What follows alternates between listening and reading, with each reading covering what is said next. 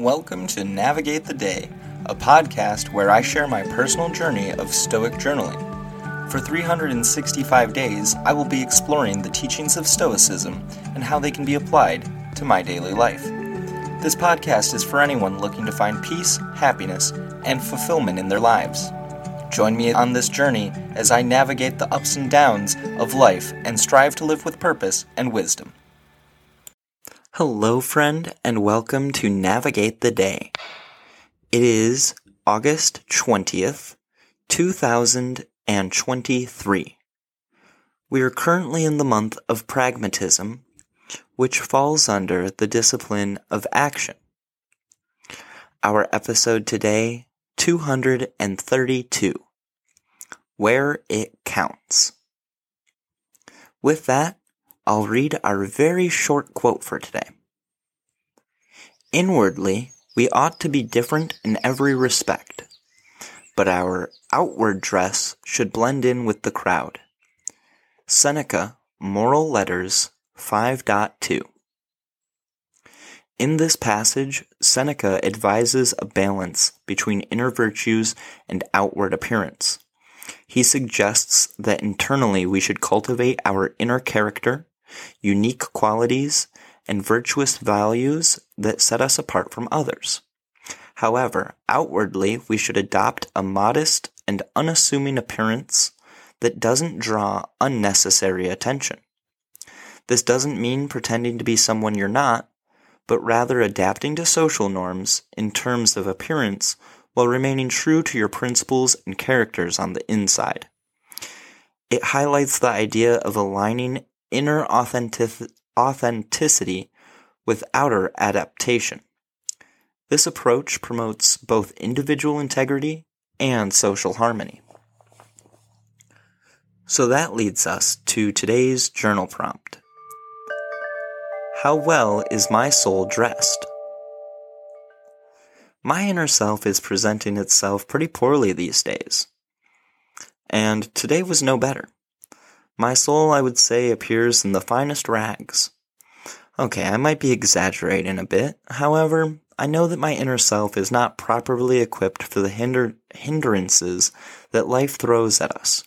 I can say this with confidence, because I let my worries and being overwhelmed influence my day. How I interacted with Sunflower today was foolish, especially when she already regrets us being together and acting like it throughout this break. Once again, it was revealed that she regrets the most recent behavior because she says the only reason things are as good as they are is because I've been biting my tongue, which is ironically something that I brought up. I now regret saying it. I did almost immediately because somewhere in me I knew that it would be something that cannot be altered once it was said. Now that I did say it, she believes this is how I truly feel. Of course, I'm the one who understands that it was an impulsive reaction and quite honestly not my doing.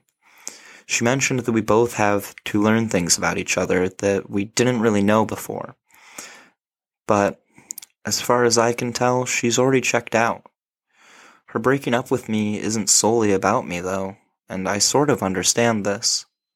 Personally, I still feel it my duty to try to console and assist her wherever I can.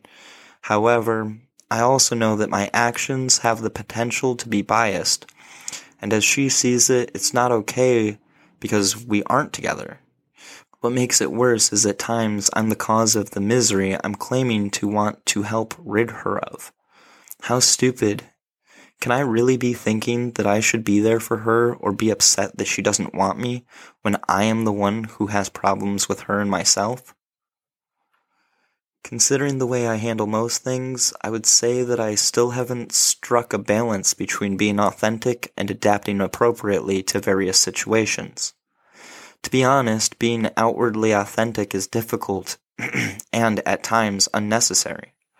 This is something I'm only recently becoming aware of, which is a tad annoying. Maybe I was aware already, but I wasn't placing the right focus on it or doing it in a nuanced or beneficial way. In some situations, I blend in too well until I feel trapped in a lie or a hoax.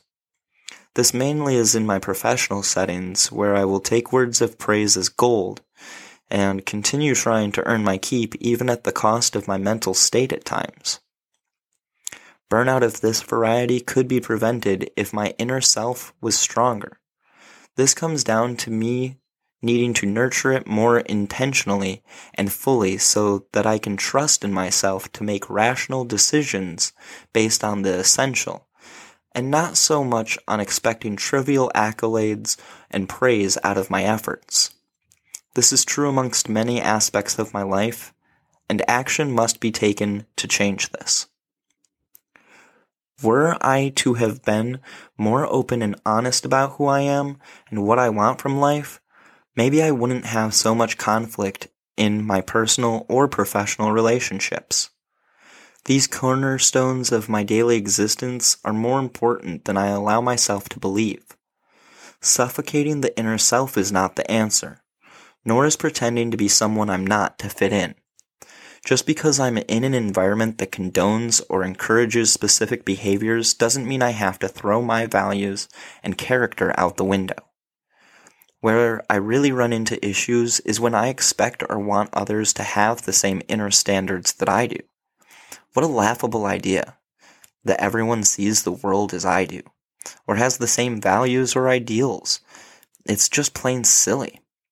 Yet I think this could be why or how I find myself causing extra friction in my life, specifically in interactions with others. I'm disappointed with how I carried myself today. I wasn't holding a tight grip on my values and slid down a slope I know I need to do a better job of steering clear of. Compassion, specifically for those close to me, is important, and I haven't been showering Sunflower with it as much as I should. She is and has been dealing with a lot of heavy things in her life. Instead of being there to support her where and how she needs, I've been too concerned about how I fit into the equation and how we are doing rather than how she is doing. Seriously, I'm so ashamed that I've been so blind, ignorant, and selfish when it comes to this, that I am starting to really understand her frustration, and one might even say contempt toward me. Protecting my values, rational mind, and inner self needs to be more of a priority.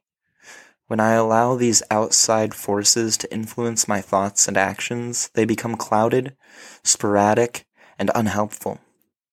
It is my hope that with more dedicated attention and practice, I will overcome external influences, cultivating a mindset that doesn't fold once something outside of my control jumps in.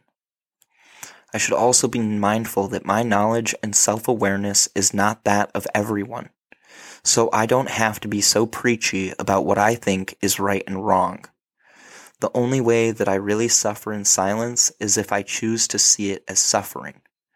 Biting my tongue when it comes to some situations, for example with Sunflower, is a good thing when I truly let go of the issue that I perceive in the moment. But then I can't get upset with her or myself with my choice to do so later, as this would and is in poor taste, and I refuse to allow myself to act in such an ignorant and cruel way, especially with someone I love so deeply. So on that note, I'm going to wrap things up for today so that I can continue doing what's essential to me. I'm eager to learn more about myself and develop these new or unused skills. I hope that I do get more opportunities to show my gratitude and appreciation to those I love. I also need to remain patient as I progress, remembering that all things in life take time. I enjoy journaling as it helps me to reflect daily, and I recommend everyone try it for a while. I feel good about getting these thoughts out, even when it's difficult or feels unhelpful. So thank you for taking the time to listen to me ramble. Stay safe, and until next time, I wish you the best and know you can handle the worst. Peace and love, friend.